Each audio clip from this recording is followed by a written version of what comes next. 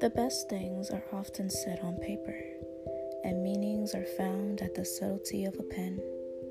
Join me in discovering them, and we'll see how we can relate it back to ourselves.